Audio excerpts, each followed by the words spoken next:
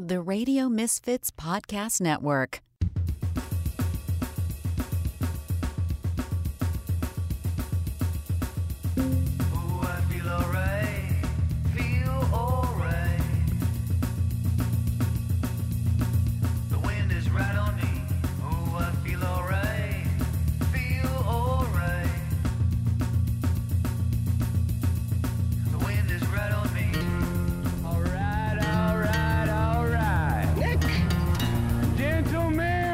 Your buddy, kind of guy you can drink a beer with. Start your engine!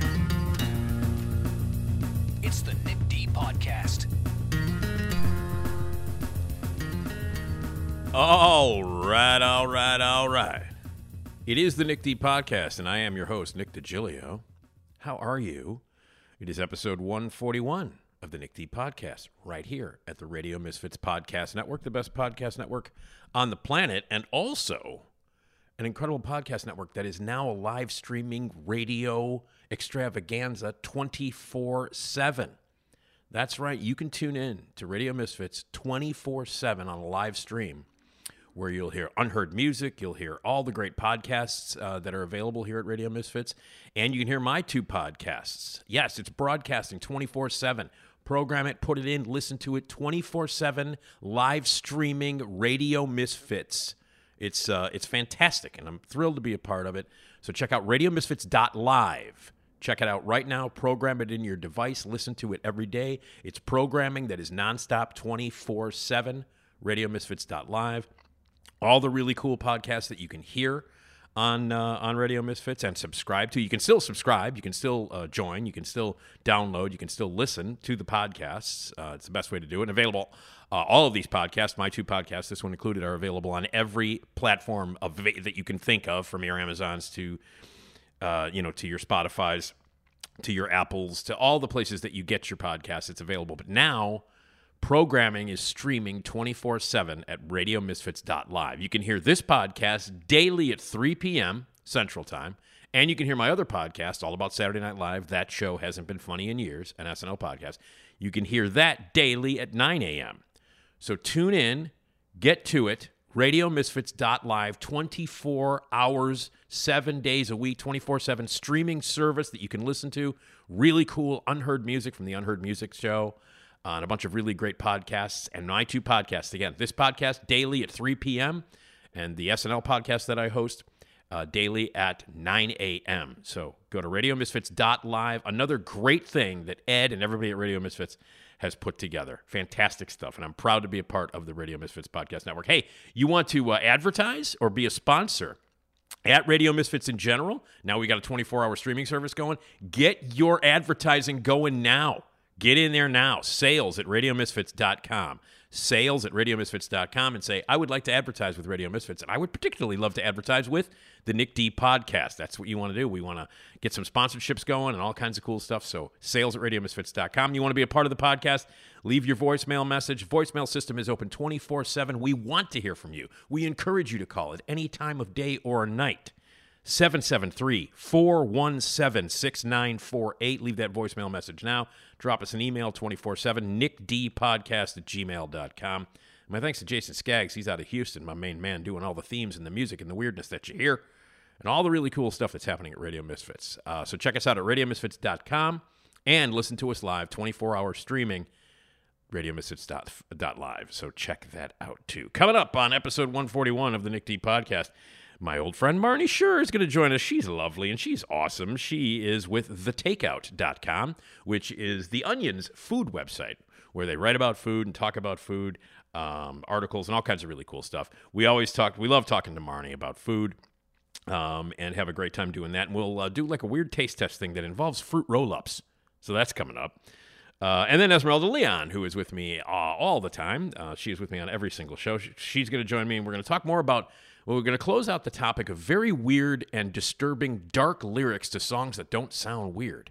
And if you have any suggestions, and we've gotten a bunch of voicemails on this, and I love this, and emails and stuff, people saying, yeah, here are some very fucked up lyrics for songs that didn't seem pretty dark, but here they are.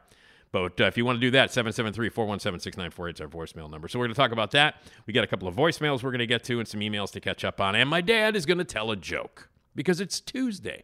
And we like to kick off the week of new podcast episodes, which happen on Tuesday, by having my dad stop by and say, hey, get out of the way. Hi, I'm Carrie Russell, and I love Nick's show. She does love my show. Hi, I'm Carrie Russell, and I love Nick's show. Hi, Carrie. I love you, baby. So anyway, my dad's going to stop by and tell a joke. So that's all coming up. The great Marnie Shure from The Takeout, the lovely Esmeralda Leon, who is my co-host, and a fantastic joke from my dad stopping by to do Nick's Dad Tells a Joke. That's all coming up right here on the Nick D Podcast. And again, check us out at radiomisfits.live, the 24-hour service. And also, check out my SNL podcast. If you subscribe to this podcast and you don't subscribe to That Show Hasn't Been Funny in Years, the SNL podcast, there's something wrong with you. You need to go to a psychiatrist immediately and ask the psychiatrist, why am I not subscribing to Nick's other podcast? That Show Hasn't Been Funny in Years, an SNL podcast. And the psychiatrist will say, because you're insane. So in order to remedy the situation of you being fucking nuts, you need to subscribe right now to my Saturday Night Live podcast. You're doing that right now. And that is, That Show Hasn't Been Funny in Years, an SNL podcast. It is entirely dedicated to the best sketch comedy show of all time. One of the most legendary pieces of television ever created, a show that I've been watching since 1975, and my knowledge of it is ridiculous and vast and awesome. And sometimes I don't, and I talk about SNL in very, very creative ways, in very specific ways. As far as I'm concerned, it's the best SNL podcast out there, and you need to subscribe right now. And I know right now there are people who are listening to this, and you are listening right now, and you're like, yeah, I don't subscribe to that Saturday Night Live podcast. Well, you should. And I don't understand. It's baffling to me that you haven't. If you haven't. If you have, thank you. And you should listen more. But it's called That Show Hasn't Been Funny in Years, an SNL podcast. And in fact, a new episode drops tomorrow. And the entire episode is dedicated to the most legendary SNL catchphrases. You'll hear them live in action, and I'll talk about the origins of them and some of the other catchphrases and some of the ones that didn't catch on and some of the good ones. So, everybody knows, for 48 years, Saturday Night Live has supplied many, many catchphrases to the vernacular and to the zeitgeist of this world. And we talk in general. I talk in general about them and specifically about some of the best SNL catchphrases. And that's just one of the many, many episodes that are available and that will be coming. So if you're a Saturday Night Live fan and you haven't subscribed to the podcast, you need to do so right now.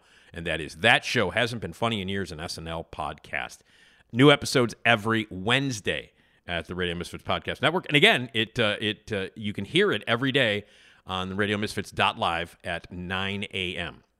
So get to that SNL podcast, subscribe to it right now, and you will be a better person for it. So anyway, okay, the fantastic, the lovely, the fantastic Marnie Shure is going to join us from The Takeout right after I tell you that you should be congratulated, my friend. Congratulations.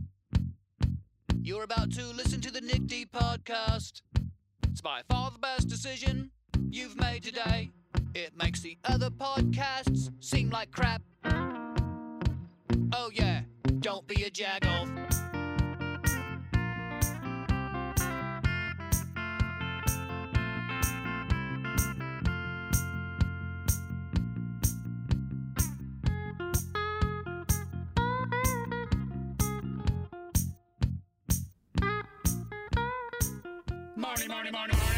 Marnie Shure. Marnie Shure. Let's talk about food, baby. Out of all the things you stick down your throat, but don't take it from me.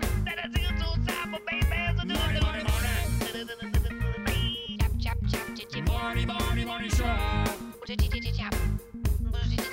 Ladies and gentlemen, I know that was kind of weird, but hey, here's something that's awesome. Marnie Shure, everybody! Yeah. And she is awesome. And joins us usually about once a month. We talk to Marnie. And Marnie is... Marnie, what is your actual title at The Takeout? I am the managing editor at The Takeout. Look at that. Ooh. Managing editor. That's awesome. Managing editor at The Takeout, thetakeout.com, which is kind of the food offshoot of The Onion, or that's at least how it started.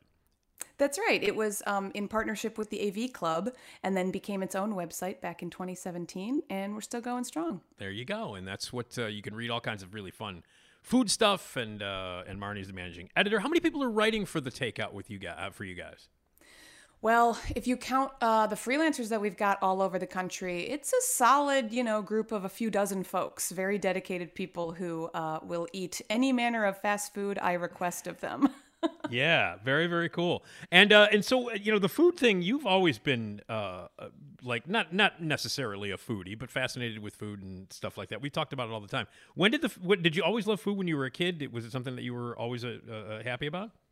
Oh yeah, especially like sweets and candy for sure. But also loved like baking my own desserts and stuff. So just, never on a professional level. I never worked in a restaurant, but I've just always been an avid eater. Yeah. Okay. Well, and that's what we're going to be talking about here is food. And we will definitely jump into that. And Marnie joins us usually once a month, and it's always a blast. And so there you go. And Marnie, now you are also, we've talked about this before and always have a fun time talking about this. You are one of the people that helps put together Mortified. For people who might not know, explain what Mortified is and what you guys do. Yeah, so Mortified is a stage show that takes place all across the country in various cities. Mortified Chicago, I work as a story producer with them, and it's a group that puts on a show. Anyone can sign up to be part of it and get screened to potentially perform. It's a stage show where people read or otherwise present the stuff that they created as angsty adolescents, whether that's diary entries, art projects, music videos in some cases, and we all, as an audience and a show, share the shame together. Yeah, and I love it. I've been... I've had guests and producers and participants from Mortified. I've been supporting Mortified since the beginning, kind of, back when I was on the Car Wash radio station and now. And you guys had a show on May the 4th, so obviously, because it was May the 4th, you had a Star Wars themed Mortified show. And I couldn't make it. I was so mad. I could not do it. I had a lot of stuff I had to catch up on, and also that was right between the time when I was at the Music Box Theater every night for 7 nights for the Robert Zemeckis Fest, took a couple of second break, and then was back because the next night, in fact, you guys had your thing, and the next night was opening night for the Chicago Film Critics Festival, the Chicago Critics Film Festival, and I was there for 7 nights straight there. Right, it's almost like we were like, quick, Nick's not here, put on the show. Yeah, he's gone. Let's do this. Actually, Marnie, that's the story of my life. It's like, hey, all right, he's not here. Let's do it. That sums up my entire social life. But there you go. So Mortified, the Star Wars edition, was May 4th at the beautiful Music Box Theater, where you guys have done several shows. And so, is the next one in September going to be at Music Box? TBD Okay. on the details, but there is another show in September, and just like this past one, it will be in coordination with WBEZ. Got it. And yeah, it was a great night of Star Wars related mayhem, and because WBEZ films the shows, they will be available eventually on YouTube. So I will be sure to send along that Star Wars one for you. Please do send it along, and I'll spread the word amongst my listeners and podcast friends and all that cool stuff. I'd love to do that. Awesome. But yeah, so Mortified. What's the official website where people can actually check out all the past shows, look at the future shows, and say, hey, I would like to be a part of this and submit things. Yeah, so it's getmortified.com. And that is the hub for all the different cities. So you can also see, when there's shows happening all around the country. But there's also a part of the website where it says participate. And if you go there, you might, get instructions on how to submit some material for consideration. Yeah. Oh, that must be this. It is so cool. And so check it out. Getmortified.com. Check it out, and it'll explain what you guys have. If you had old, like stuff like Marnie, like old diaries and pictures and stories and things like that. Correct. And poetry and songs. Yeah, any of that. The cringier, the better. Honestly. Cool. Now, did you participate at all in the May 4th show? I did not participate, but I worked with some of the performers to help ready their stories for the stage. And I had the great privilege of working with someone who had her original Backstreet Boys journal from the time that she saw episode 1 and wrote about that. And it was just a joy. I mean, Star Wars really brings everyone together, doesn't it? Yeah, it really does. Yeah, it does. So, what were some of the more memorable or some of your favorite stories or moments or presentations concerning being young, being embarrassing, and being a Star Wars fanatic? Well, I think that you'll appreciate the cinematic nature of one of them. There was a hilarious one where a kid, now a grown adult, found his Star Wars fan fiction from when he was a kid. But just because fan fiction lets you do whatever you want, it was Star Wars, and eventually the alien and the predator show up too. Of course. What is that? The xenomorph? The xenomorph from Alien, and then whatever the predator is from Predator. And then Chewbacca's running around. It's great. It's just like, where does the mind of a child go? That's exactly where it goes. I think people in their 40s want that. I think they want. I think adults were like, yeah, why don't all these characters get together? It's just IP, you know? Yeah, I mean, come on. I think if I'm not mistaken, all of them are 20th Century Fox. Honest to God, I think they're all Fox. Oh my gosh. Well, okay, someone needs to make a phone call here. I think that isn't. Yeah, I mean, Star Wars is Fox, right? Yeah, Star Wars is 20th Century Fox. Yeah, and I mean, it brought the house down at the Music Box, so that seems like a multi-million-dollar franchise to me. I think Predator is Fox, and I think Alien is Fox. I don't understand why all these things. Because, first of all, Alien and Predator have already done that. Right. They've already crossed over. It's not hard to just throw Chewie in there, right? Yeah. Oh man. Okay. So that went over pretty well. What else? Did you have any other favorites? What, like the people that you helped out with? What were some of your? Yeah, so the story that I helped work on was really fascinating because a very talented storyteller, Eileen Tull, was kind of melding her childhood love of Star Wars with her childhood love of the Backstreet Boys, her childhood love of Jesus Christ as a very religious, preteen, and all those things kind of fit uncannily well together in the mind of a child because it's just like a land of fantasy and larger than life characters. And it was just so funny to find the ways in which all those things intersected in the journals. Yeah. So that was fascinating. Somehow that doesn't seem, that seems completely natural to me. Backstreet Boys, Jesus, and Star Wars. Somehow that all works. In my brain, that all somehow makes sense. I don't know. Exactly. It felt right. Oh, absolutely. All right. Well, and you had a nice turnout. Was there a big crowd? Everything? Great crowd, yes, and the warmest audience at every Mortified show, really, because when you all share the shame together, there's just this really great communion that happens, and it's just everyone feels very safe in that crowd, and everyone's laughing their asses off. So It's great. Yeah. Well, that's the key word is safe, because a lot of people are like, oh man, I would never want to share, how cringy and embarrassing I was when I was a kid. But everybody's doing it and everybody's there. You're all there to share the same thing. It's a very safe and very fun place to do that. Definitely. And that's what I would encourage anybody else who's thinking about submitting to keep in mind, is that it is a very nurturing type of comedy. Yeah. Yeah. And I'm a closet Backstreet Boys fan. Is that right? Oh yeah. I love them. I love that. I love the video where they're all dressed up like the Mummy and Frankenstein and Dracula. That's my favorite video of all of them. It's pure camp. That's Backstreet's Back. All right, that one. That's the. I happen to have a not even a guilty love of that. I absolutely love it. So it's just good song crafting. Yeah. It is. Now, so it was May 4th. It was May the 4th be with you. That's where everybody on that day lisps apparently. So did you have? I'm assuming people came in cosplay. I'm assuming costumes were there and all that stuff. Oh yes, there were stormtroopers, and they took their jobs very seriously. Yeah. And those are all. There's some great photos on the WBEZ social pages of all the mayhem, and it was great. Okay, very cool. So check it out at WBEZ, and then the videos will pop up at some point on YouTube. And if you're a regular listener and you follow me on my social medias, I will post the links to all that cool stuff so you can check it out. GetMortified.com, become a part of it. The next show, all the details are to be determined, but it'll happen in September. So very, very cool. Now, as I mentioned to you, Marnie, I was at the Chicago Critics Film Festival for 7 nights straight. And in those 7 nights, I saw 2 programs, full-length programs of short films, which were great, and 19 movies in 7 days. Oh, jeez.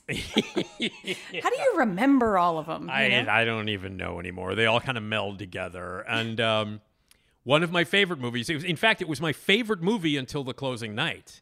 Oh. Closing night, they showed a film called Theater Camp, which was a really kind of a fun movie. I didn't like it very much, but a lot of people had a great time. And it was about kids at a summer camp, a theater camp. And it was putting on a show. So have you ever done theater, Marnie? Oh, yes. 12 years of community theater, including many summer camps. Okay. All right, then. You will laugh your ass off at a lot of the stuff in here. And I did theater for a very long time, as you know. And, I was with the Factory Theater for many, many years and did a bunch of shows. So there's a lot of theater stuff in there that those of us who have done theater will laugh at. Now, I never did theater as a kid. I was not in a theater camp or anything like that. So some of those jokes, maybe didn't hit me as hard as it hit everybody else in the theater. And I guarantee you, Marnie, you'll laugh your ass off when you see it. I guarantee about that. My favorite jokes in it were the jokes were the jokes about the kids who would eventually become stage managers. That was my favorite stuff in the movie. Was like, because you know what I'm talking about. They had they were all wearing ski caps and they had headsets on, and they were little kids and they were kids, but they were definitely there are people who are cut from a certain cloth who are destined to be. That's me. Oh, is that you? You're a stage manager? Yeah. Oh yeah. Like I was in the shows, but when I had that headset on, I was thriving. Well, I mean, my favorite stuff in this movie was the stage manager stuff because I acted a lot and and stuff like that on stage, but I always preferred directing. Directing was my favorite thing. And my favorite people that I've ever had to deal with whenever I do a show, whether I'm on stage or whether I'm directing it, are the stage managers. I swear to God, they're my favorite people on earth. Oh yeah. They're on top of everything. They just have it all together, They do. And I don't think they're appreciated enough. And I think they get treated like shit by a lot of directors. And I think, you know what I mean? I think a lot of theater companies and a lot of directors don't appreciate. Stage managers are my favorite people in theater. I'm not kidding. They're my favorite people. I love them. Well, they make it possible, right? They put the show up as much as anyone else. You can't, and I absolutely believe this to the core fiber of my being. You cannot put up a good show. You cannot put up a good piece of theater if you have a bad stage manager. That's it. That's it. And I abide by that belief till the day I die. I will believe that. So the jokes that involved, not only were they on the nose, you know what I mean? With the characters that they had and the way they were written and the way they looked. Not only did they nail every stage manager that I've ever known perfectly, but it was to me it was the most clever stuff in the movie. Yeah, because we all know about hammy child actors and things like that, but this is a little lesser recognized part of it. Right, and they hit every joke, like the hammy child actors, and it's way over the top, and some of it's funny and some of it doesn't work for me, but my favorite stuff was the stage manager. Anyway, but that's not the movie. But the movie before it was this documentary that's called "Starring Jerry as Himself." And and somehow it doesn't have a distributor. It was the only movie of the 19 that I saw that doesn't have a distributor, will not be seen anytime soon, either in theaters or streaming. For some reason, it's not. And for my money, it was the best movie I saw. Of the 19 films and 2 short film presentations that I saw, this movie, starring Jerry as himself, was absolutely the best movie I saw at the fest. And it's a documentary? It's a documentary, but it's unlike any documentary you've ever seen. It breaks every rule. I think it's a revolutionary documentary in the way that it's made, in the way that they tell this real story. But you know how a lot of documentaries have reenactments, Marnie? Uh-huh. And I always have a little problem with that. I've always had an issue with reenactments. I'm I don't want to see, if you don't have the footage, then I don't want to see it. I mean, because whenever I see reenactments in a movie, it just makes me think of America's Most Wanted or some kind of shit like that. Or Unsolved Mysteries. Exactly, that's what I'm talking. Yes, exactly. But this movie takes that kind of questionable style of reenactment and and does something with it that no one's ever done before. And when you're watching the first hour of the movie, you're kind of going, what am I want? What exactly is this? And then they pull the rug out from underneath you, and you have to reevaluate everything that you've seen in that first hour. And you're like, wait, and then the real story of what you've been watching in documentary style with all the truths comes out, and it's devastating. It's devastating. I don't want to go into what it's about. I don't want to go into what it is, but I think it's an important film that needs to be seen, especially if you're a senior or you know someone who's in your family, or you are, or anybody in your family, your mother, your father, your grandparents are older and might get taken in by scams. Oh, okay. And, wow, that's going to be devastating, isn't it? And yeah. Okay. And but the way it's shot, the way it's done, the way you get to know these characters, it's not at all the way that normally done in a documentary. And the reenactments are not done in a regular sort of reenactment documentary fashion. Mm-hmm. I think it's a revolutionary movie, and it's devastating. Like, I walked out of that movie, I was blown away by it. Absolutely blown away by it. Huh. So, shockingly, for some reason, it does not have a distributor or a streaming contract. Well, and maybe it's because if it's unlike anything you've seen before, distributors don't know how to distribute it. I think you're right. I'm almost positive you're right on that. But that was my favorite movie. But until that evening, my favorite movie, and I have to tell you about it, Marnie, because you and I have bonded big time over the past year or so about horror films. Yes. You have to see a movie that will be coming out on August 18th. Okay? Okay. And it is called Birth/Rebirth. Rebirth. I've seen the title listed in these festival breakdowns. What is it? All right. Well, let me try to explain as best I can. There is a woman who works in the morgue of a hospital and is experimenting on things and does not like to work with the living, doesn't do very well with the living. You know what I mean? Like a person that doesn't have a lot of friends, is just an outcast, strange, had an interesting sort of childhood and began experimenting on dead things and still does that, but legally in a hospital. Great. She comes across the path of Judy Reyes, who, by the way, was in Scrubs. Did you ever watch Scrubs? Only a few episodes. Okay, she was one of the cast members of Scrubs, and she plays the head of nurses in the OBGYN who delivers babies. And so there's a tragedy that happens that involves the death of a child, and these two people come together in order to stave off death and bring that child maybe back to life. This is going to be great. I'm so excited. I'm mad at how far away August is. This sounds perfect. It is a phenomenal movie. It is, and I met the director, and the director's name is Laura Moss, and they are a really amazing person. They agreed to be on my podcast. As soon as the movie was over, I cornered them because they were there for the Q&A afterwards. So the director and were there for the Q. And I don't do this. I don't run up to directors or people who are going to be there. And as soon as the movie was over, I ran up to them and I was like, we need to talk now. And we went over and they got a glass of wine and I sat her down at the table and I talked about how much I love the movie and and let me just put it to you this way, Marnie. If you think the combination of Mary Shelley, Todd Haynes, and David Cronenberg sounds interesting to you? Oh my God. There you go. Okay, well, did they mention that they might be able to push up the release date at all? No, here's what's happening. I worked with them, and they didn't know the actual date yet. The date was solidified just a few days ago. Oh, okay. And I've been emailing back and forth with them, and they were like, yes, and then I sent a link to them for my podcast. I was like, look, I want you to be on my podcast. I think we'd be great. And then they listened to a few episodes and they emailed me back and said, hey, you're great. You also know David Desmalchin? He's a friend of mine. And so, we're going to get along famously.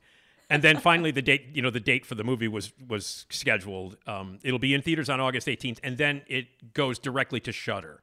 Okay. So it goes to the streaming service Shudder, which is a fantastic service. But we are working out a thing where at the horror convention that I'm a host at, which, by the way, Marnie, you have to come to. Yes, You have to come. absolutely. You have to come and check it out. I'll take you all around. I'll introduce you to everybody. We've got a reunion of Christine, the movie Christine. A whole bunch of cast members. The car is going to be there. The actual car is going to be there. We've got a Scream reunion with Rose McGowan and Jamie Kennedy and a couple of other people. And Skeet Ulrich. Yeah. We have Terrifier 2, which was the clown movie. Okay, I did high school theater with someone in Terrifier 2. Who? I haven't seen Terrifier 2, but Casey Hartnett did community theater right alongside me. Casey Hartnett's going to be at the fest. Oh, that's so funny. Yeah.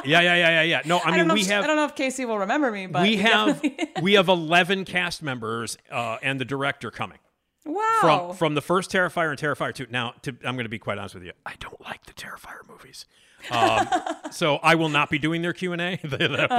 Somebody else somebody who likes the movie will be doing the Q&A because I don't want to be a jagoff about it. Which is plenty of people, you know. Yeah, no. People love that movie. Oh, no. And look, I would be, I would be remiss if not mentioning that everybody who I've mentioned that to have lost their shit because, oh my God, Terrifier! And they've gone nuts. So, but also we've got a few people from Halloween 2 are going to be there. Kane Hodder, who played Jason in a few of the Friday the 13th movies, he's going to be there. Gosh. There's going to be a concert by Alan Howarth, who co-created and co-composed music with John Carpenter for his movies. Oh, wow. He's doing a concert on the Saturday night there, so it's going to be great. I'm doing a live version of this podcast there, and maybe if you're there, you can jump up on stage with us. That would be awesome. Fun. I mean, does this just take all year long to plan? It seems like such a huge undertaking. Mike and Mia Kurz, they are a married couple, been married for many years. They put this thing together every year in order to fund their drive-in that they run all year long. Oh, wow. They run a drive-in called the Midway Drive-In in Dixon, Illinois. Yeah. And whatever money is made from this 3-day convention for the Flashback Horror Convention, it goes right into keeping the drive-in going. That's awesome. I Yeah, love they're that. amazing people. So yeah, it takes all year to put it together. But yeah, it's August 4th through the 6th. It's at the Hyatt Regency in O'Hare. Awesome. I'm So writing it down. I'm gonna get. Yeah, you don't even have to write it down. You and I are friends, so you'll be there, and you. Yeah, right. And I will Text me introduce about you. it. I will introduce you to everybody, from Christine to to the Scream people, all that stuff. It's going to be a great Awesome. time. That But sounds amazing. I talked to Laura, the director and writer of Birth Rebirth, about like debuting a trailer there, a lengthy trailer, and then maybe giving passes away. So we're working that out. Oh, yeah, because it's right before the release It's date. like- That's perfect. Yeah, it's a couple of weeks before the release date. That's when we do our convention. So it's going to be great. But anyway, mark it down. Look it up online. Birth Rebirth. I'm there. I need that movie in my life. Yeah, exactly. So I know you haven't seen a lot of horror movies. You've been busy and stuff. But just know that there's one on the horizon that's going to kick your ass through the back of the theater. That's all. And in the summertime, no less, which is like peak Exactly. horror season. That's perfect. Exactly. Now, speaking of movies, AMC is doing something kind of radical here, and you guys talked about it. Yeah. Concession stands at AMC are about to do something different. Please tell us about this. Yeah, so over at the Takeout, we were looking into AMC theaters because, you think of AMC, you think that is a movie theater brand, a chain of theaters across the country, but they're trying to become more than that, and food is an easy expansion for a place that, has a concession stand, right? So Right, yeah. back in March, AMC released its own AMC branded microwave popcorn in grocery stores. I don't know if you've seen it in the aisles yet. I have not. Now, I'm curious. Have you tried it? No, but it's microwave popcorn, and then there's also pre-popped bags. So I'm going to try to pick up one of each and see if there's one that's better. I mean, I would think that the microwave kind is better, right? 'Cause- Let's you know what? Let's do that for the next time. Oh, yeah. Let's mark that down. totally. So the next time in June, when you're on, maybe at the end of June or something, we'll pick out a date. But let's do that. We'll both get the AMC popcorn stuff and try it out for the next one so we can officially tell you how it tastes. Perfect. Yeah. And part of the reason they did that was, AMC is known for its popcorn. Well, I don't know how true that is. I don't hear a lot of chatter about, how good AMC popcorn is. But Right. I Now, miss the ArcLight. I know, the ArcLight, but I know the Music Box is known for their popcorn. Oh, yeah. And I know That's the good stuff. the Davis, in fact, is known for their popcorn, but I'm not so sure it's AMC. Yeah, I mean, because the Davis and the Music Box have that real butter upgrade you can get, and but now AMC is looking at other ways to expand its brand. They're gonna start creating in-house candy brands. So if you go up to the concession stand right now, you can get, Sour Patch Kids, cookie dough bites, things like that. And alongside those options is going to be an AMC branded candy. I don't know what types of candy they'll produce yet. I don't know if they know yet. But they said this in a Q1 earnings call last week because they noticed that the price of stocking all the candy got so expensive that they want to find ways to increase the profit margin on it. Note that doesn't necessarily mean the cost to the consumer will be any lower. See, that was my next question was, how, when you go to Jewel, you can get the Jewel brand a little cheaper, or you can get the generic brand a little bit cheaper, but we don't know if the AMC brand is going to be cheaper. It'll just be cheaper for them. Right. And maybe they'll raise the price more on the name brand stuff and then keep this consistent. You don't know. I mean, maybe it'll be cheaper. Yeah. But all of this is a moot point if the candy isn't good. So I really hope they choose a good manufacturer and a good, distributor to help them with this stuff. Because if it's boring candy, it doesn't even matter.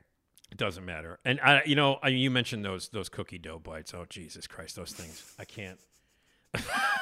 I can't even. That's a good Jesus Christ, right? Oh, yeah. Oh, yeah. Oh, yeah. Oh, man. It's interesting. I hope that they are, it'd be interesting to see if they're good or not. But, you would think that they would go cheaper because it's interesting because, as I mentioned to you, I believe before we started recording that I worked at Jewel for many years. And, and I shop at Jewel. And I'll tell you something, the signature Jewel brand is quite good. I'm sure you know that. Yeah. You can get some really good stuff cheaper with the signature Jewel brand, with many items. Yes. And, even if they're only good at half of what they do, that's a huge chunk of products that you're paying less money for. So it really adds up. Well, it'll be interesting to see what happens, whether they get they're going to try and do their little, what do you think AMC is going to call their Raisinets? Raisin treats? Oh, yeah. They'll have to go with the generic name. Yeah, they got to go with the generic name. Gummy children. Right, gummy children. That's a good one. I like that. I like that. So we'd be looking for the AMC brand candy as some sort of change. Hey, by the way, do you know what movie treat I discovered that I guess I didn't know existed? What? I went to the theater that you're not a fan of, the one on Western, the City North, the one that you think is the worst. Yeah, the Regal City North. I went there and I can't remember what the hell I was seeing. I went to see something and they had have you tried Cheetos popcorn? No, do they have it there? They did, and they don't anymore. They had it one time. They had a big setup right in the front, and I walked up and I was like, holy shit. And they had, so what it is it's cheese, it's your basic cheddar corn, your cheddar popcorn, but it's got Cheetos mixed in it. Oh, interesting. And so they it's also two kinds had of crunch. Yeah, so you had Cheetos, you had actual Cheetos mixed in with the popcorn, with the cheddar popcorn, and they also had the Flamin' Hot version, so you could get the regular and Flamin' Hot Cheetos popcorn. Let me tell you something. I demolished that thing. I mean, that sounds truly genius. It speaks. I'm sorry, that is so Regal City North. They hit on gold and then they take it away. Yeah. Now, would you try? You try that, right? I mean, Cheetos popcorn. I would love to try Cheetos popcorn. That sounds so good because that's a very intense cheddar. It's not like okie doke or something. Exactly. And this is and it was quality popcorn too. It was good. I will say the cheddar popcorn was good, and combine it with and you got a handful of popcorn and a handful of Cheetos in every bite. Wow. And I'm telling you, my hands were a mess. Yeah, you needed to bring in a pair of chopsticks or something. Yeah, I'm trying to watch the movie and I'm like, holy shit, there's getting orange all over. Maybe that's why they stopped. Maybe they stopped because the ushers were tired of cleaning up all the orange powder from the seats afterwards, I guess. Yeah, there's not enough antibacterial stuff in the world to get rid of it. But it's tasty. If you can find it, look it up, Marnie. Look it up. It's the Cheetos popcorn. Oh, so goddamn good. It sounds amazing. So good. Hey, what if people don't know what a cronut is? I do. But they've been around for 10 years, which I found out from, the takeout. 10 years. Explain what a cronut is and is it making some sort of a comeback or something? Yeah, it was so Mother's Day 2013 means we've had the cronut in our lives for 10 years. And I assume most people have at least heard of it. I certainly remember in 2013, hearing so many stories about people lining up down the block for one. Basically, Dominique Ansel Bakery in New York City wanted to do a Mother's Day treat back in 2013. And, the Dominique Ansel, who, is the owner of the bakery, is a French pastry chef and really knows his way around croissant dough. So used a croissant dough to create kind of, like a puff pastry, and then stamped a hole in it like a donut, and then fried it in the style of a donut. And thus we have the cronut, the croissant donut with a million layers inside. New Yorkers would not shut up about this thing. I was in Chicago at the time, and I'm like, everybody needs to stop talking about this because Chicagoans can't eat it. But then enough imitations crept their way across the country that they're kind of available all over now. I think even Dunkin' did a version of them a few years ago. But it's, it's a truly inspired creation because a croissant is mostly butter and a donut is mostly, frying oil and sugar. So why haven't we combined these things before, right? Yeah. So yeah, they've been celebrating the decade of the cronut, and it really has had a massive impact on desserts and, like food culture, because it's not just one stunty dessert that people would wait in line for hours for. It was kind of like the first time, or one of the first times, that we saw people waiting in line for hours to get the pastry, but also the photo op, right? It's a gorgeous pastry, but you could also take a picture and show that you were somewhere, post it on Facebook or something. And so viral food mashups really followed in the wake of the cronut, including many ripoffs of the cronut. But it's just like, it kind of made people rethink the way that they were inventing new treats and the way that we were consuming them. So it's kind of, we might think of it as like, oh, the cronut, it's overblown, blah, blah, blah. But like, it had a real impact on food culture. Yeah. I'm a fan. And so 10 years. So when it first debuted, did people go, oh, why hasn't anybody thought of this before, right? Yeah. So the funny thing is, its popularity was kind of immediately viral. It wasn't one of those things that slowly catches on via word of mouth. Grub Street actually had an article about it the weekend that it debuted, and they sold out, and people were lined up down the block. People just couldn't get enough of the way it looked and the way it sounded like it was going to taste, that it was immediate. Yeah. It's a great name, too, the Cronut. I love it. Yes, it tells you all you need to know. Doesn't it sound like a character from Star Wars? The Cronut, doesn't it? It needs like a number after that or something. Yeah, the Cronut Z2 or something. There we go. Yeah, and I'm surprised there wasn't a show. There wasn't something at the Mortified show about the Cronut character. That would have been fantastic. So the Cronut celebrating 10 years. You can read all about it at the Takeout. So I don't know if you know this about Marnie. I don't know if we've talked about this before, but do you know that do you know that I'm kind of a milk freak? Freak can mean many things in this context. What does this mean? I drink milk with every meal. Great. If I'm not at a restaurant, so you're a freak in a positive direction. Oh no, absolutely! I love milk, and it's got to be whole milk. Mm-hmm. Like I won't drink the dishwater stuff. It's got to be. I don't want the 2%. I don't want the 1. I don't want the skim. Yep. None of that. It's got to be whole milk, and I drink a lot of it. And there are milk wars going on. I'm always hesitant to like drink anything that is not actual real milk. Mm-hmm. And my old friend and the legendary broadcaster Orion Samuelson, used to get angry when people would call things like almond milk. And he would say something like, in the big, deep Orion voice, he would say, "You cannot milk an almond." And he would get very upset about that. And I feel the same way. I do not like the imitation milk. I don't want any of the soy crap, and I don't want the nut milk. I don't want any of that stuff. Things that they call quote-unquote milk, I don't want. I want real, whole milk. Mm-hmm. So there's the milk wars. What's happening there? Yeah, I mean, I am glad to hear you're a milk enthusiast. I myself am a milk enthusiast. Cool. I'm very picky about, I like certain kinds of milk. I don't want anything that's triple filtered, blah, blah, blah, because it just means it's thinner, I just want as cowy as possible, is how I would say it. But I am so with you. That's the best way. I've never used that term, but I'm going to now. I want my milk to be cowy as possible. Okay. Yeah, bring it from the barnyard. But Yeah. actually, if you ever see things like coconut milk, almond milk, oat milk, these things are spelled as one word, with the milk at the end of the word. And I think part of that is because there have been legal cases brought against these companies alleging false advertising. Dairy farmers are not happy about it because they want their product differentiated as the dairy product it is. Absolutely. And so when you call other things milk, it dilutes the notion of milk, literally and figuratively. So yeah, I think that kind of kicked it off, is that the rise in things like almond milk, oat milk, as people started opting for those. And then the dairy farmers were really not happy about it. And then they've gone to court over it before.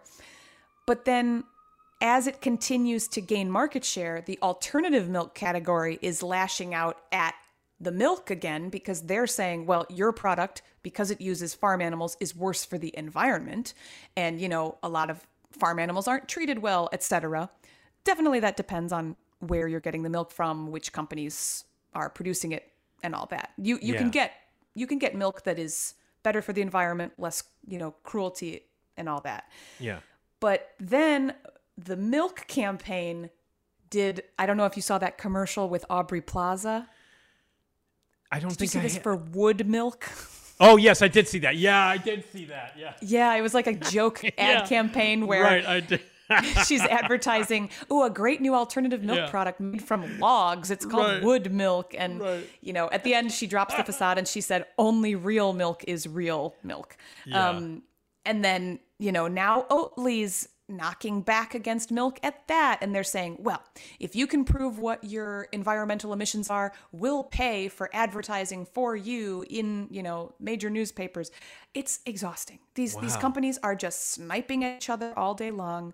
And ultimately, I don't think the public is going to come down one way or the other based on all this, grandstanding. You kind of like what you like, and that's what you're going to drink. I don't know. Yeah. Yeah. Well, you know what? They ought to make a movie out of this. It sounds very dramatic. The Milk Wars. Yeah, the Milk Wars. You get Matt Damon in the Milk Wars. I don't or get Aubrey Plaza to be in it as herself. That would be great. Comedy. I did see that commercial, and I did think that was funny. It was. But yeah, like you, Marnie, I want my milk as cowy as possible, and I drink it a lot. People think I'm nuts. I mean, same. I like to, people are like, why do you drink milk? And I'm like, well, because it's good. And yeah, and the fact that seems unusual might be a sign that alternative milk has already won, because they're winning the court of public opinion is, that's normal, and drinking milk is something that, I don't know. I think people think that it's juvenile or something. That's exactly right. Like, I get a lot of you're an adult. Why are you drinking milk? I'm like, I don't, because I like it, and I've always liked it, and I drink a lot of milk. I mean, I live alone, Marnie, and I go through a gallon of milk a week. Totally. Oh yeah, I'm Easily. like the same way, and it's and if I don't have a backup milk sitting in the fridge, I get nervous. Me too. God, we have so much in common in that department. It's so weird. I'm exactly the same way. If I'm down to and I'm not gonna, because I kind of do. There's a time when I kind of do the grocery shopping. Because I live a pretty good distance from the Jewel. It's not great walking distance, especially if you're carrying groceries. Mm-hmm. But I live right across the street from a Walgreens. So, if I'm running low on milk, I'll go across the street and get a half a gallon for $500 and bring it, just so I have milk. I have to have it. It's worth it. Yeah, it's worth it. So, but yeah, that's good to hear. But the Milk Wars, okay, we can read all about that you guys wrote about that at the Takeout. Now, to go along with your glass of milk, you know what's really great with a glass of milk? An old school deep fried apple pie from McDonald's. Yes. But apparently, Marnie, we can only go to one place, one McDonald's. Right. By the way, are the dogs okay? I've been hearing some. Oh, can you hear those dogs? Yes, I can. It's okay. Those dogs are 2 doors down from me. Can you believe it? Oh my God. They are just. They nail all day long, and I have all my windows closed, and it's 2 doors away. 2 doors away, you have all your windows closed. Yeah. I understand. I live in an apartment building. There are a lot of units here and a lot of crazy shit. I just thought maybe there was some kind of dog meeting happening. This beagle screams morning to night about nothing. It's a beagle. I owned a beagle. I had a beagle for a while. So you know. I know, and they lead with their nose. And here's another thing about beagles. When I used to have the beagle, I was a bartender too. I was bartending, so I'd get home at like 3:00 in the morning and have to walk the dog. Oh, yeah. And beagles enjoy. I don't know if you know. Have you ever had a beagle, Marnie? No, but aren't they like the ultimate like sniffing hunting dogs? Yes. And so I get home from working at a bar at like 4:00 in the morning or 3:30 in the morning, and the goddamn dog takes a half an hour to take a pee because it has to smell everything. So, yeah. Anyway. All right. So McDonald's, if we want a beautiful old-fashioned, which they don't have anymore, the great deep-fried apple pie from McDonald's, where do we have to go? You have to go to one of two places, Downey, California, or Hawaii. So for about 30 years, about 30 years ago, McDonald's made the switch from deep frying their apple pies to baking them. And, right. I mean, even the words don't sound as good, do they? I know. No, they don't. But it's so funny because a lot of things that change in fast food, the grumbling stops at a certain point. But when the fried apple pies went away, I mean, the grumbling never stopped.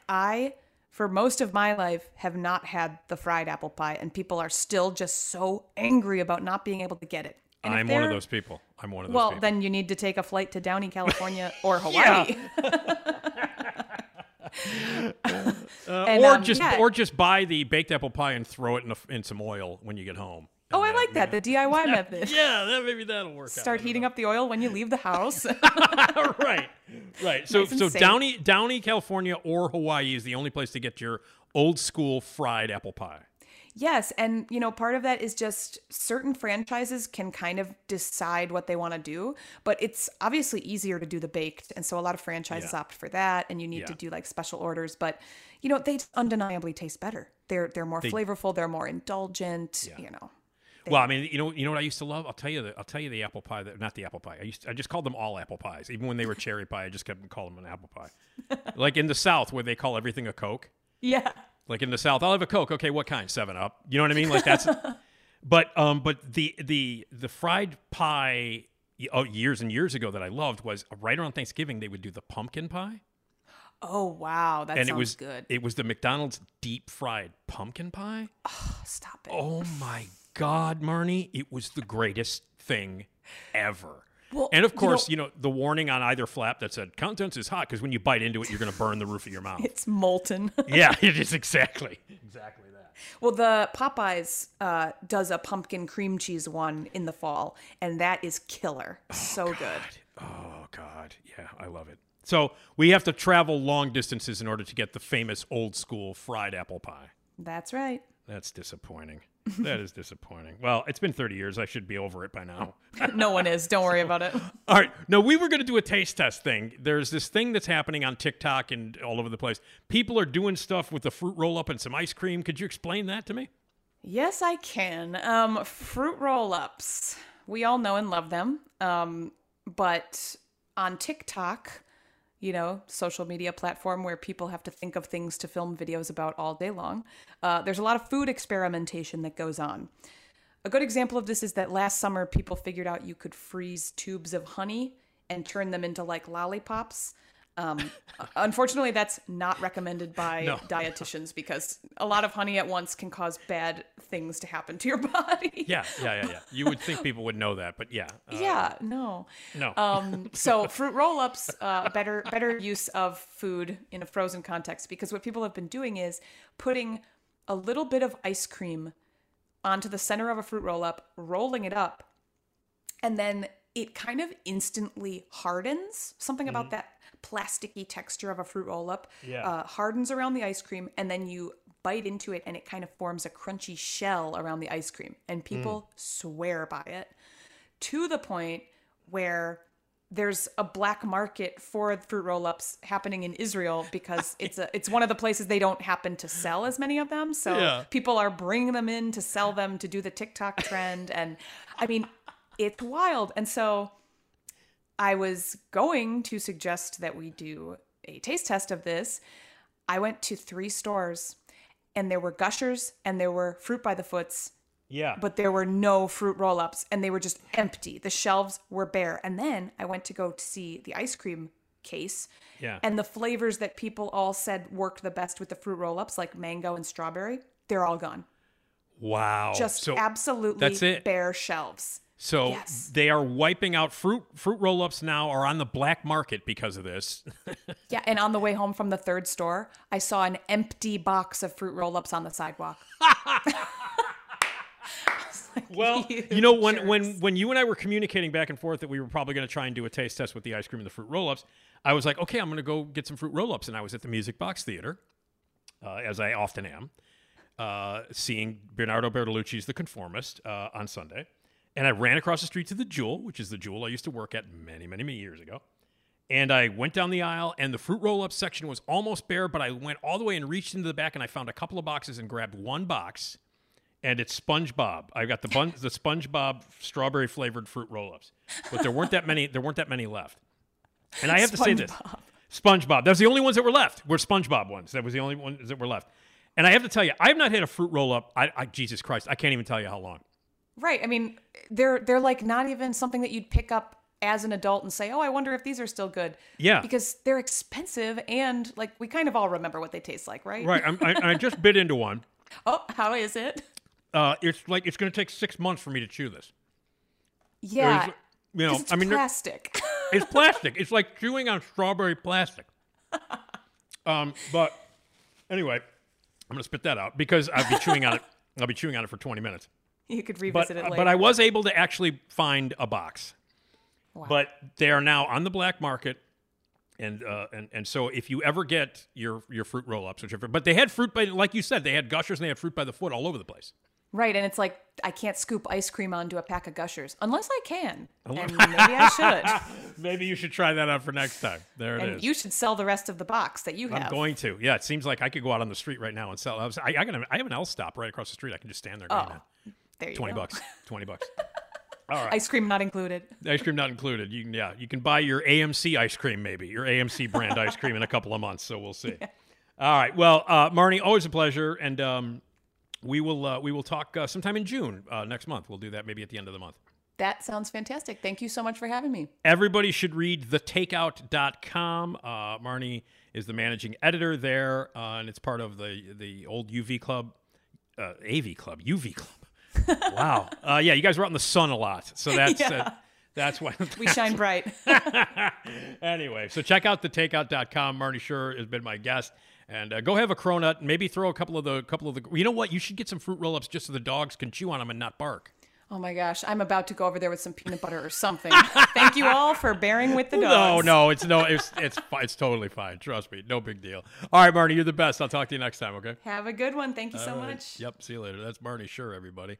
She's awesome, and so is Esmeralda Leon. Let's talk to her. Esmeralda, yeah, Esmeralda Leon, yeah, Esma, I'm talking about that Esma, Esmeralda Leon, yeah, Esmeralda, yeah, oh, Esmeralda Leon, yeah, get yourself some Esma. Love me some Esma, Esmeralda Leon, yeah. Esmeralda Leon appears on every episode of the Nick D podcast, and it's always awesome. So let's say hello to Esmeralda. Hi, Esmeralda. Hello. Hello. You know, as we speak, you are preparing to leave for a very hot desert where there are hookers and gambling. Mm-hmm. Yeah, are you excited? Yeah, it should be a good time. Yeah, very cool. Seeing an old friend you haven't seen in a while, and yep, and all that cool stuff. So that's very, very cool. All right, well, we hope you have fun. And Colin's never been there. Is he excited about it? Yeah. I mean, as excited as you can get, I guess. Okay. Is he a gambler? He likes to play poker every once in a while, but it's nothing where like he's looking for the best poker table around or anything like that.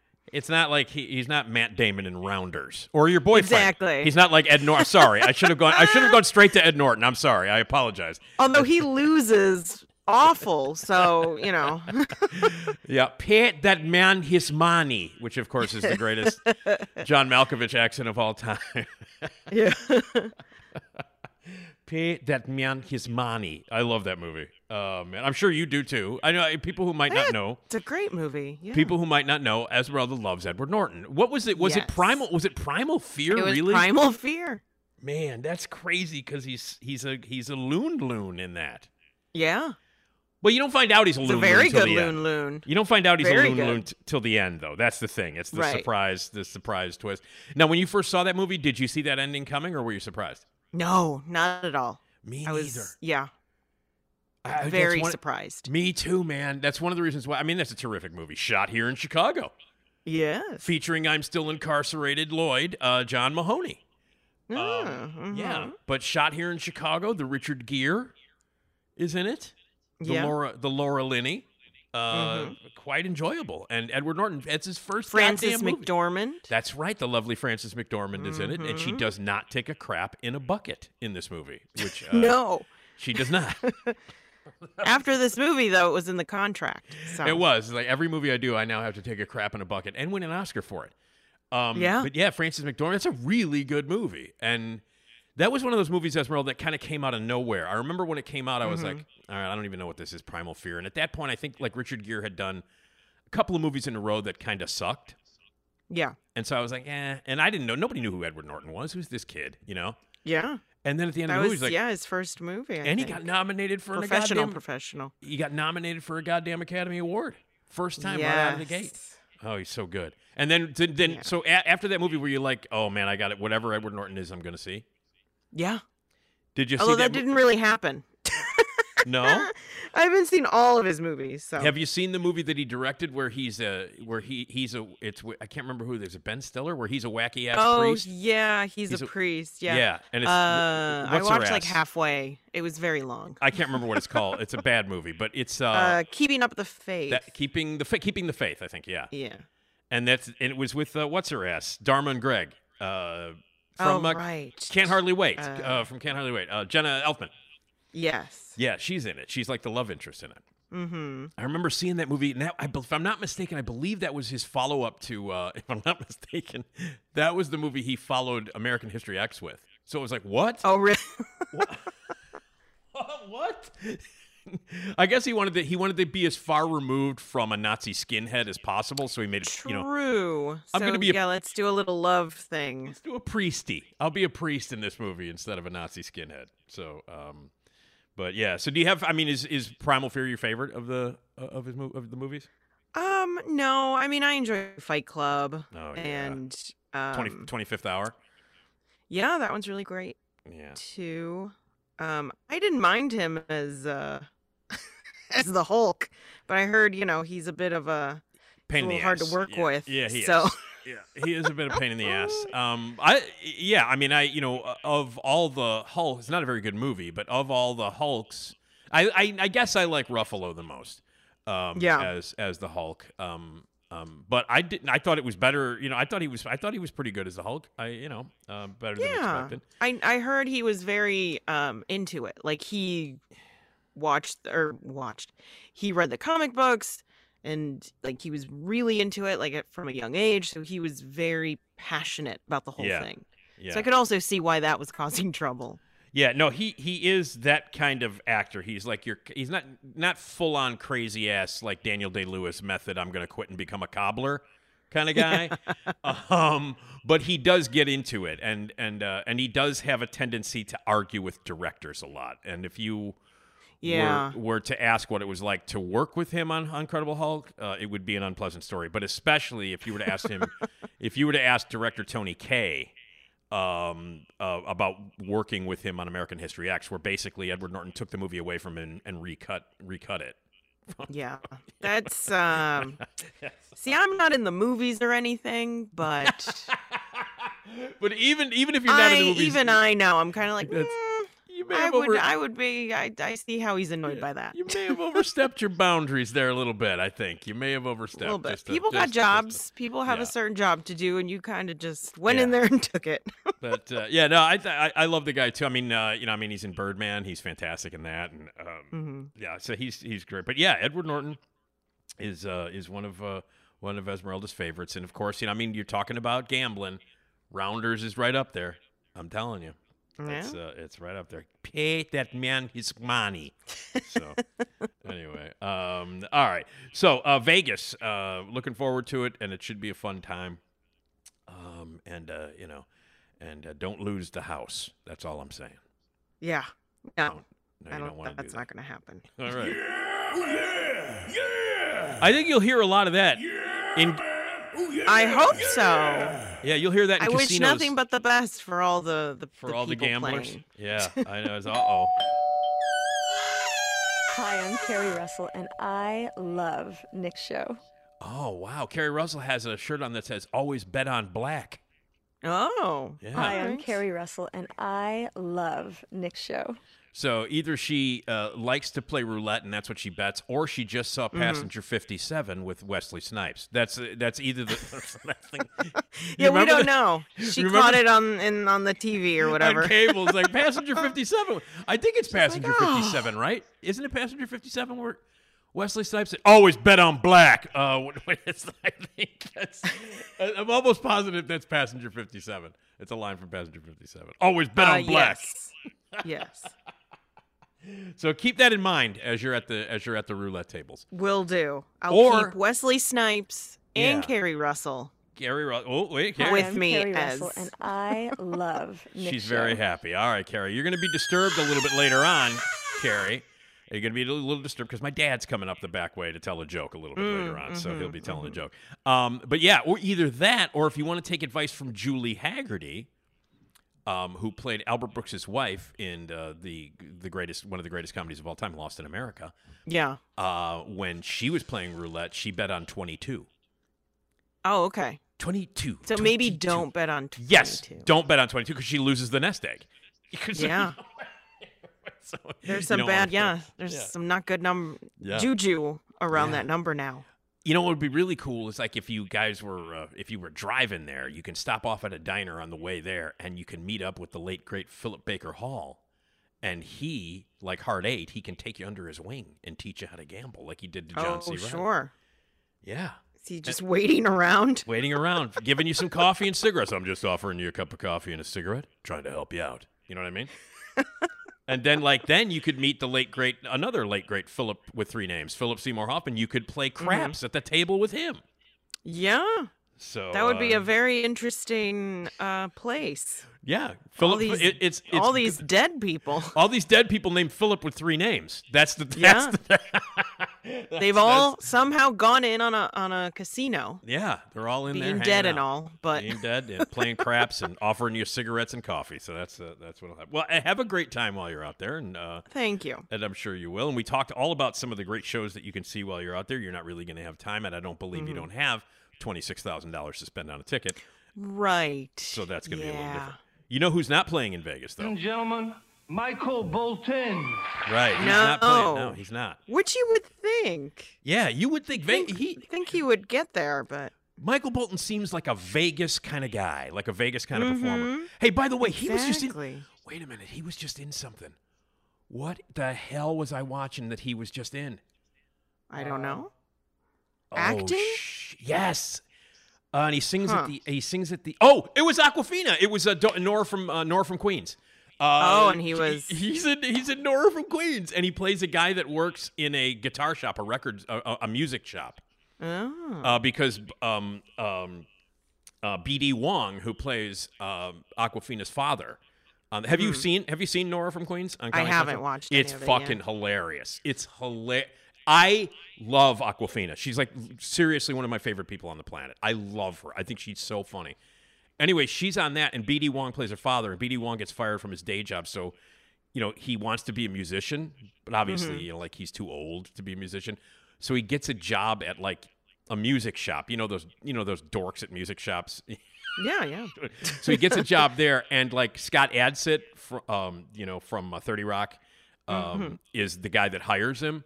And then Michael Bolton is one of the jerks that works there. He's one of the jagoffs that works wow. there. But he's not Michael Bolton. It's a complete, it's not him. He's not Michael Bolton. He's playing a character. Right. But then he does sing at the end of the episode. It's hilarious. So I'm sorry. Yeah. So he's on. Gentlemen, Michael Bolton. Yeah, he's on Nora from Queens, the Aquafina show. And also, don't worry. Yeah. I'll be back in Chicago just in time for us to leave to go see Michael Bolton. Yeah. In Jamaica. That's on right. The 27th. That's right. We're going to Jamaica on the 27th to see Michael Bolton. Yep. As his personal guests. Gonna hang out because we know Michael Bolton, and we're gonna present him the Emmy for his work on Aquafina is Nora from Queens. We will present. There him you go. The Emmy, and he will go. So that's right. Yeah. All right. Well, anyway, Michael Bolton. Stupid ass Steven Seagal. Okay. Oh my God. All right. Well, we do have a voicemail here. And it has to do with the topic that we're going to finish off today. We've been talking about surprisingly dark lyrics to songs that don't sound dark.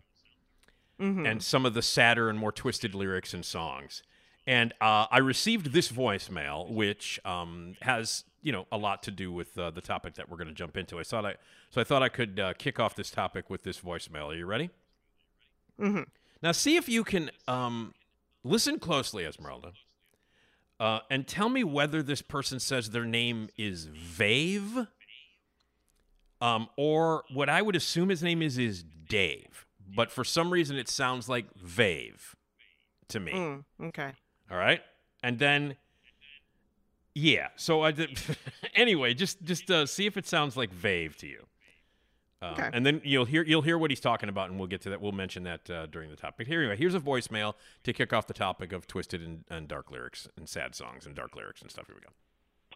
Hi, Nick. My name is Dave. I just was listening to your podcast with you and Esmeralda talking about dark song lyrics. One of those that I can have noticed was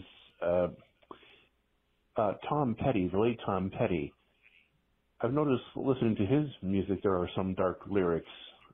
Of course, I can't really name any offhand, but I was listening and I said, boy, he really was going through some times, it seemed, in his life. But great entertaining, great music, but I just wanted to share that with you. Thanks, Nick. Okay. He did say Vave, didn't he? It sounded like Vave. It did. There was no. It didn't sound like there was a miss, like a. Yeah. Like a d. In so there it's at V. all. It's Vave. I'm sorry. Now I've never heard that name before. God bless you. I've never heard it. I just thought, okay, maybe his name is Dave and he mispronounced it, but it's Vave. He sounded like he said Vave. So that was my second time hearing it. So Tom Petty. Yeah, Tom Petty has written some songs that are pretty bleak. Yeah. In fact, one of his albums, I can't remember which one it was, what the title was, but that was his divorce album because he was going through a really horrible divorce.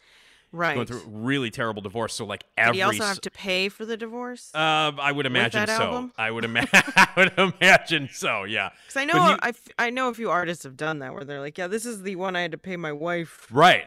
Oh, divorce, yeah. whatever. Yeah. Well, I mean, Nicolas Cage claims he's made 63 movies to pay for some of the divorces that he's done. That he's had to, you know what I mean? So, but yeah, no, but so I can't remember, but he has written, and so I looked it up, and I found an article that just says 25 songs Tom Petty songs that you can play at a funeral, and I went, well, I guess that's Yikes. appropriate. That's appropriate.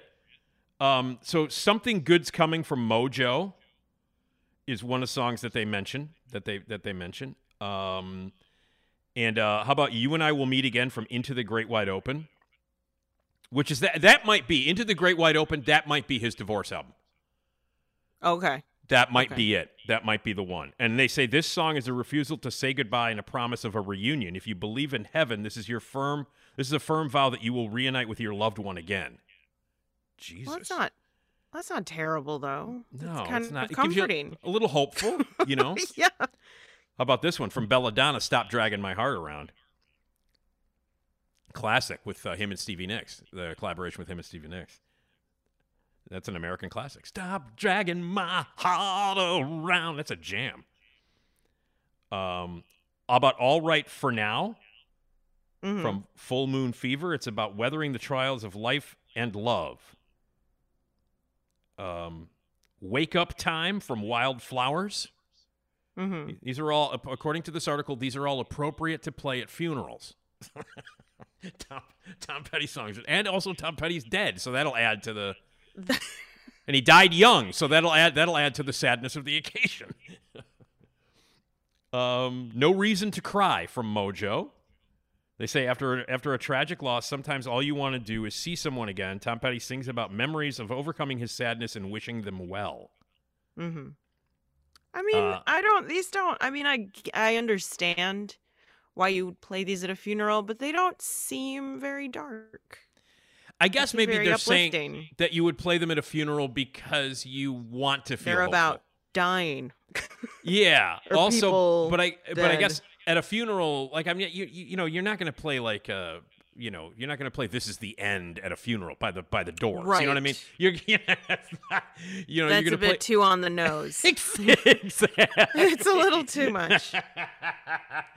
Oh man. Learning to Fly from Into the Great Wide Open is another one.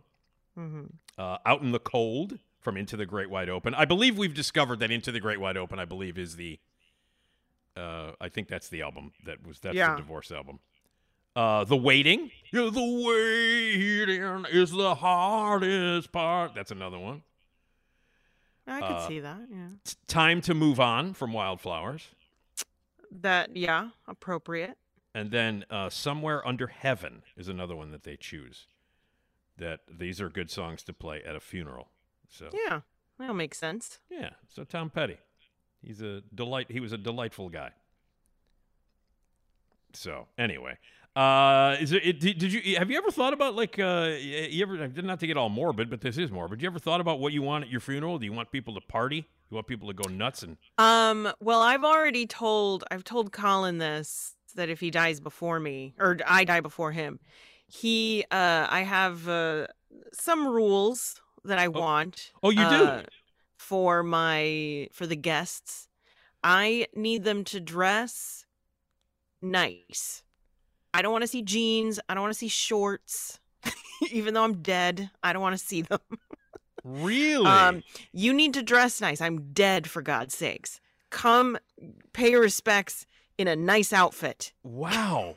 So wait, look, okay, hold on a second. So you actually, wow, I just threw this out offhandedly. You actually do have, you've already talked to Colin about the rules. Yeah, I told him. I was like, about the rules of, what else? So besides dressing well, we have to dress well right. if we are there. I've seen, I mean, because listen, here's the deal. I'm not going to your funeral because I'm definitely going to die before you are. So, so I that's something that we won't have to worry about in my case. But for the people who will be alive, so you have to dress well. What else for your funeral? This is fascinating. Because I've been to many a funeral where people are wearing jeans, or they're just wearing T-shirts. I'm like, how dare you? This person died. And you're coming out, and you're like, oh, I'm wearing a T-shirt. Like, man, put on a button-up shirt. Esmeralda, you know that I dress like a slob. You know that I dress like it's jeans, T-shirts, shorts all the time. I would never, and I have never dressed like I normally dress at a funeral or a wake, ever. Yeah, and I've seen it. I'm just like, it boggles my mind. Okay, so that's that rule number one. That's fine. Don't dress like a jagoff at Esmeralda's funeral. Yeah.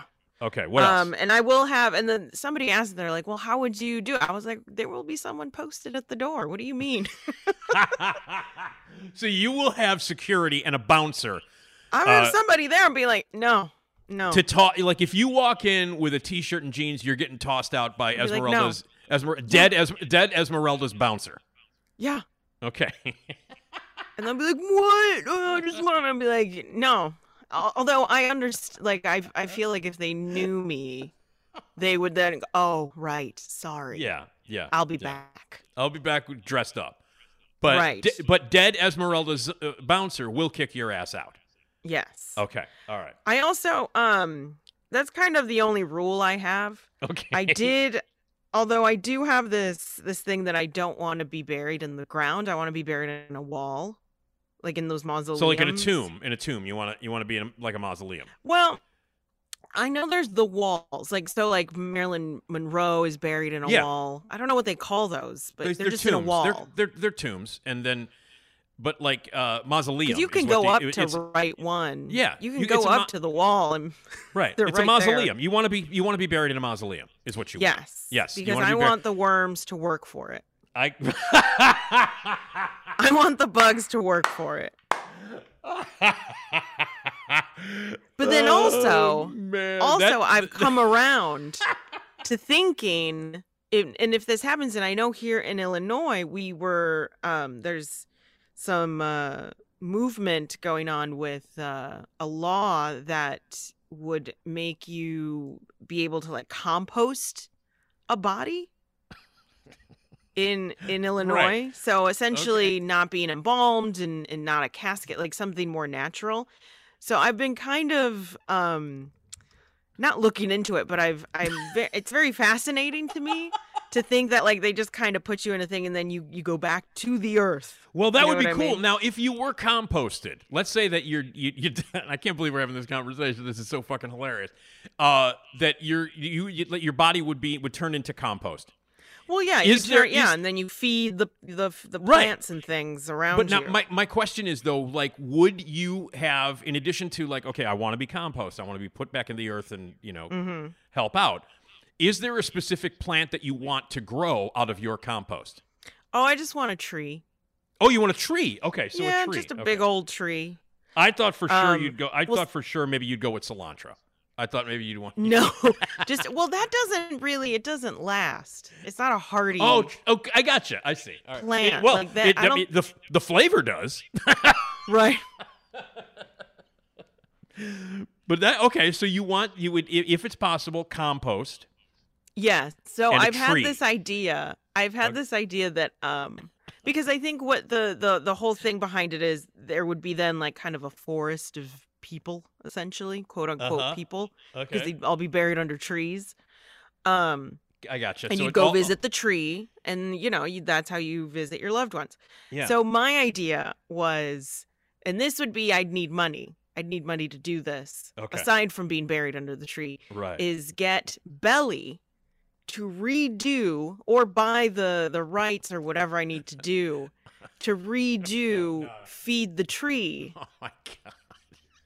And there would be my name would be in there. So but the song would play on some kind of thing, like a speaker like system. A sensor would go off. Yeah. As you went up. Yeah. And it would be Belly's Feed the Tree, but instead it would say Esmeralda's feeding the tree, because I'm dead under it. Right. Giving the tree nutrients. Okay. Mm-hmm. All right. I thought that would be. I had no idea that you put this much fucking thought into that. Well, I just thought it'd be funny. So that's more. I like the silliness of it, that you'd walk up to pay your respects, and there's just a parody song. Oh, so Belly, do you want Weird Al to sing it? To do a parody, or would you rather have Belly? Would you rather have the original artist? I would like to have Belly, but I don't know when I'm gonna die. Right. And like I said, I don't got money. Right. I was also gonna say you're in the wrong business if you think you're gonna be able to afford Belly. Yeah, I can't afford it. I mean, someone could do it, I guess, on the sly, but then who knows? They might come at me, my estate, with some kind of copyright issue or something. Well, listen, by the way, Esmeralda, if you had an estate, trust me, you'd be able to afford Belly to re-record the song. If you had an estate. Okay, so no jeans or T-shirts to your funeral. Mm-hmm. You gotta wear like tie, button up. Come on. Of course. I just went to a funeral in October. My old buddy Sergio Mims passed away. Mm-hmm. One of the legend of the Chicago film world, a critic and a filmmaker and a writer, brilliant guy, and he passed away. And I actually wore a suit because there was, appropriately enough, there was a film screening before his funeral. That's nice. We went to a screening. It wasn't his sponsorship or anything. It just coincidentally. Oh, okay. It just coincidentally there was a screening. Got it. And I actually went to a film screening. I walked in with like a suit on. And people were like, "What the fuck's wrong with you?" And I'm like, "I'm going to a funeral, assholes." Yeah, exactly. But all right. So no t-shirts, suit, tie, dress up for Esmeralda's funeral. Mm-hmm. You want to be turned into compost. No. I'm sorry. First, yes. You want to be turned into compost. It's really like whichever I kind of in the mood for. I guess when I'm dying, if I want to be in a wall or composted. Well, because the composting thing still isn't available, at least in Illinois. I see. Okay. All right. But okay, they are making strides to all right, make well, that happen. if the compost thing is doable, then the compost thing. But you want to be buried in a mausoleum. You do not want to be in the ground because, as you said, I will quote you. I want the worms to work for it. Is what you said. Yes. And also, I don't like the idea that people essentially are stepping on you. Well, that's the other thing. It's like you step on the grave, and what's that? You get a chill or something if you walk on somebody's grave. It's bad luck to walk. Well, I mean, it's kind of difficult. I mean, I guess you can figure out where the casket is underground, but it's just it weirds me out a little bit. Well, you gotta be so far down. Yeah, you got to be 6 feet. You're 6 feet under, Oof, and you're 6 feet under. And yes, people walk people walk above you, like they walk across you. Yeah, to I don't get like to other, it. Yeah, but okay, but the mausoleum thing. But let me ask you a question, Esmeralda. Have you ever seen the movie? Have you ever seen any of the Phantasm movies? Yeah, I saw them at your screening. You came to see you saw Phantasm at one of our screenings? Mm-hmm. Oh, okay. Did you do one? No, I never showed Phantasm. I showed Phantasm. Yeah, well, I showed Phantasm. Yeah, you did. I did. I showed the original. The first I haven't one. seen it on my own. Yeah. So now, do you remember though? A lot of that movie takes place in a mausoleum. Yeah. Yeah. And so the worms might not get you, but the tall man might. That's the other thing. Is like Yeah. Well, I'm not gonna be like just sitting there in the mausoleum. I'm gonna be behind concrete. Right. Okay. All right. So mausoleum. If not compost, you want to feed a tree, and you want Belly to re-record their song, and have Esmeralda's feeding the tree. Mm-hmm. Okay. I don't think it's that's a lot to perfect ask because for. there's that line. There's the whole little verse or whatever that says, "Take your hat off, boy, when you're talking to me." And what is it? Watch me as I feed the tree, and be there when I feed the tree. Be there. So it'd Yeah, just be that's funny. right. Yeah. So it'd be like, and be there when Esmeralda feeds the tree, and then you Yeah. would be there because you're standing Right. where I am, All dead right. under the tree. Now, at the funeral proper, is there going to be a ceremony? Will there be music played? I mean, I guess. I don't Yeah. know. I'm not used to that in terms of like funerals I've been to. Yeah. So I don't really care. Okay. All right. I kind of find it not weird. When people get up to talk about the dead, only Mhm. because I feel like it would be really difficult It is. I've done it. for It them. is. Yeah, I don't, and I'm like, I don't want to put you in that position. No. Just do the thingies and then let's go. Yeah. It's fine. Yeah. No, it's not. It's it's hard. We all know I was great. It's hard, especially like if you do it and that person's body is 4 feet away from you. You know what I mean? Like that. Yeah, like come on. It is literally fresh. Like it is still no. Have you? Yeah. I mean, have you seen the sketch from this season of SNL? When the guy from the football player from the Chiefs who won the Super Bowl this year. Oh, I know. I didn't see that one. Well, I can't remember the guy's name. Kelsey. Sure. Jason. Wait, no. Yeah. Wait, is it Travis Kelce? Yeah, Travis Kelce. Travis Yes. Kelce from Travis Kelce from the Kansas City Chiefs hosted SNL. And they did a sketch in which Ego Wodum, or as she is known on the Instagram, Eggy Boom, and I love that. She's Eggy Boom. She plays like the grandmother who's dead, and they're at the funeral, and Travis Kelce has her dead body. They unveil her, and her dead body is like in a chair with a cigarette hanging out of her mouth and a package of Newports in her hand. Yeah. And she's got curlers in her hair, and we're like, we're going to remember her the way she used to be. And they have audio of her yelling, "Get off my porch!" And then Travis Kelce is like moving her around like a puppet. Like he's got her. It's fucking hilarious. Like one of the lines that she says, like on the audio recording, is like, "Don't close that door. You're letting all the good air out." You should check that out. It's a funeral sketch with Eggy Boom and Travis Kelce. Yeah, and it's hilarious because they keep cutting to the family, like, "What are you doing with my mother?" You know, like they're just. And so he's got her like a marionette, you know. Yeah. She's got the cigarette hanging out of her mouth, and he's moving, like one of the things moves her mouth, so her mouth moves. So it's it's Ego playing like a corpse, like moving her mouth, going, "Don't let her open the door. You're letting all the good air out." Oh God! And then they dance. She dances, and it is absolutely hilarious. But that's what that's what we should all have. Like have our dead bodies reanimated. Lord! I've seen those funerals where they have them like sitting up or on a bike. Yeah. It's like no, I'm good. It's I also love. I mean, like, and obviously the funerals and celebrations of people's lives are different in so many different cultures, and the celebrations are so fascinating and sometimes really weird and interesting. There was an episode of Atlanta that took place at a black funeral and a black wake, and it's unbelievably hilarious. It's really, really great. And Donald Glover wrote the episode based upon his, I believe it was his aunt's funeral. Mm-hmm. And a fight broke out, and everybody went nuts.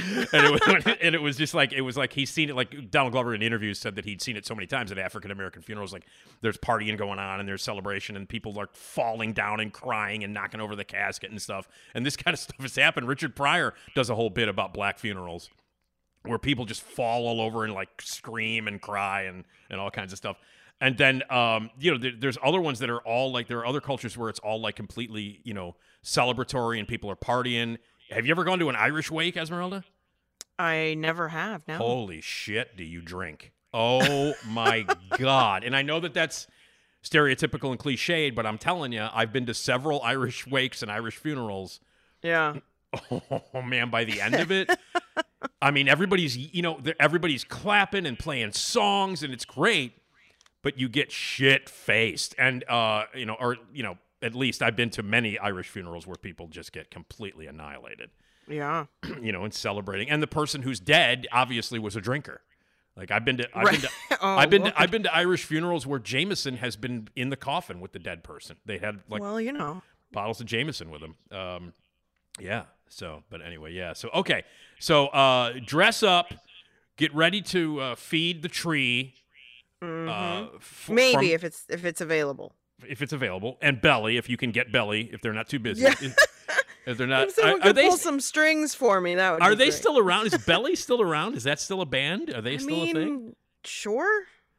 Yeah. I don't know if they're actively touring, but I know they're around. They were a late '90s band, right? They were most likely popular in the mid to late '90s, correct, Belly? Yes. Yeah.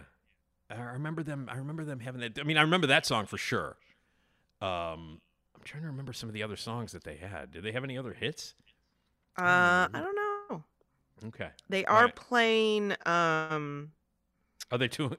Wait, are they touring with? Ladies and gentlemen, Michael Bolton. They're not touring with him, are they? Oh, unfortunately not. No. Because then I could, because we'd be hanging out with Michael. That's right. Bolton. We're going to be hanging out with Michael. I Bolton. could ask him. I could ask them to do this, but no, they have shows in October. Really? Of this year. Okay. So, if anybody wants, they're to not go playing like La La. They're not like on the third stage at La La or anything like that. No, they are not. They're just playing like a couple shows in like the East Coast. Wow. All right. Okay. Well, yes. Belly. Boy, when was the last time anybody talked about that band? Wow. And I love that that's the band that you specifically well, because the song. It's very because of the song. It works. Yeah. Now, when do you think of this kind of stuff, Esmeralda? Were you like, one day did you just sit down? I think I had heard about the whole composting thing, and then it came like, oh, it'd be funny if it'd be funny if there was a song and it was just playing when you'd walk up to the tree, and there you go. Yeah. Man, oh man, that's a great idea. All right, and if not composted, you definitely want to be in a mausoleum. Right. Okay, and not a mausoleum that the tall man runs. No Angus Scrim. You don't want Angus Scrim. Yeah. Right. No. Okay. If I can help it, no, thank you. No flying silver spheres that are going to drill into your head and suck your blood out. None of that. Yeah, although I won't have any blood, I guess. No, but I mean the people that visit you, they might come and all of a sudden oh the silver yeah, we sphere don't need comes, that to happen every time. Sticks into your head. No one would come visit. Drills into your nose and then sucks your blood out of your brain. So you don't want that. Okay, that's not going to that just seems like the cemetery or the funeral are in cahoots. Yeah, they are just trying to get more. No. In Phantasm, it's the Morningside Cemetery. The Morningside. It's not. The tall man is in cahoots. He takes your body. What happens is if you get buried in the mausoleum at Morningside, your body will be crunched down, and you will be crunched down to about to dwarf size, very very dwarf size, small dwarf size. Yeah. And you will be transferred to another dimension. And you will work as a slave in the Morningside Cemetery's dimension. Wow. Yeah. Phantasm makes a lot of sense. They have another dimension. They do, yeah. No, Phantasm makes a lot of sense, Esmeralda. It really does. It's just interesting that this funeral place, has another dimension. They do. They have theirs. There are two poles that are in a room. And you can go in between those poles and you get sucked into the other dimension. Yeah. They're busy. They are busy at Morningside. They really wow. They're just very motivated. They are. Business savvy. That's right. Until that 14-year-old bastard Mike Pearson shows up and fucks everything up. He screws everything they were doing up, good. So they were doing good. The tall man was good until Mike showed up. Anyway, God, I love those movies. I love those movies so much. Now, let me ask you this now. So you don't want to be in the ground. Now, how do you feel about being buried in New Orleans? Because technically you're not in the ground in New Orleans. You're in a tomb above the ground. So all those. Yeah. Now the reason why that is because of where New Orleans is located, like at sea level. Ground, yeah. Yeah. Now, how do you feel about that? Now the worm's going to get to you, but they're not going to be. You're not going to be in the ground. No? I like the idea. See, also, if I'm in a mausoleum, I want to be, like eye level. I don't need you to crouch down or like too high up. So you want a good spot. You want like a You want a spot above like you want to be like 4.5, 5 feet up. Yeah. Yeah. So people just look right at it. Like, there it is. Right. There she is. All right. So no bending down. So you want to pay. Yeah, I want my tomb to be knee friendly.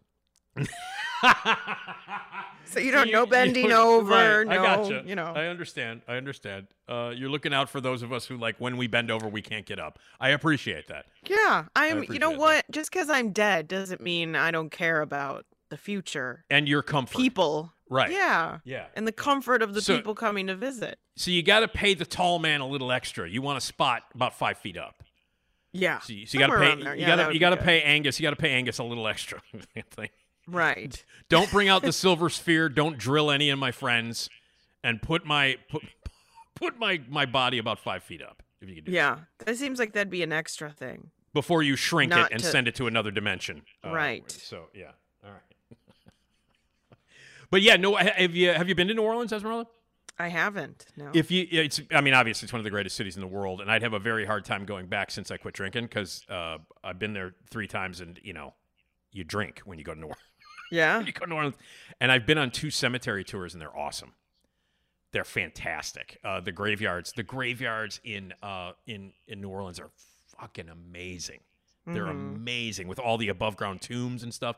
I went to one of the tours took us to the graveyard where Marie Laveau, the famous voodoo priestess, is buried, and people go there and leave all kinds of stuff and write things on the tomb. You know, they leave because they want good luck. Sometimes you're supposed to go to Marie Laveau, and if you want to put a hex on somebody or you want good luck for something, you can go to Marie Laveau's grave. Yeah. And leave a token and say a prayer to Marie Laveau so that you get some voodoo hex on somebody or something. And my thing is, like, why you got to write on the tomb?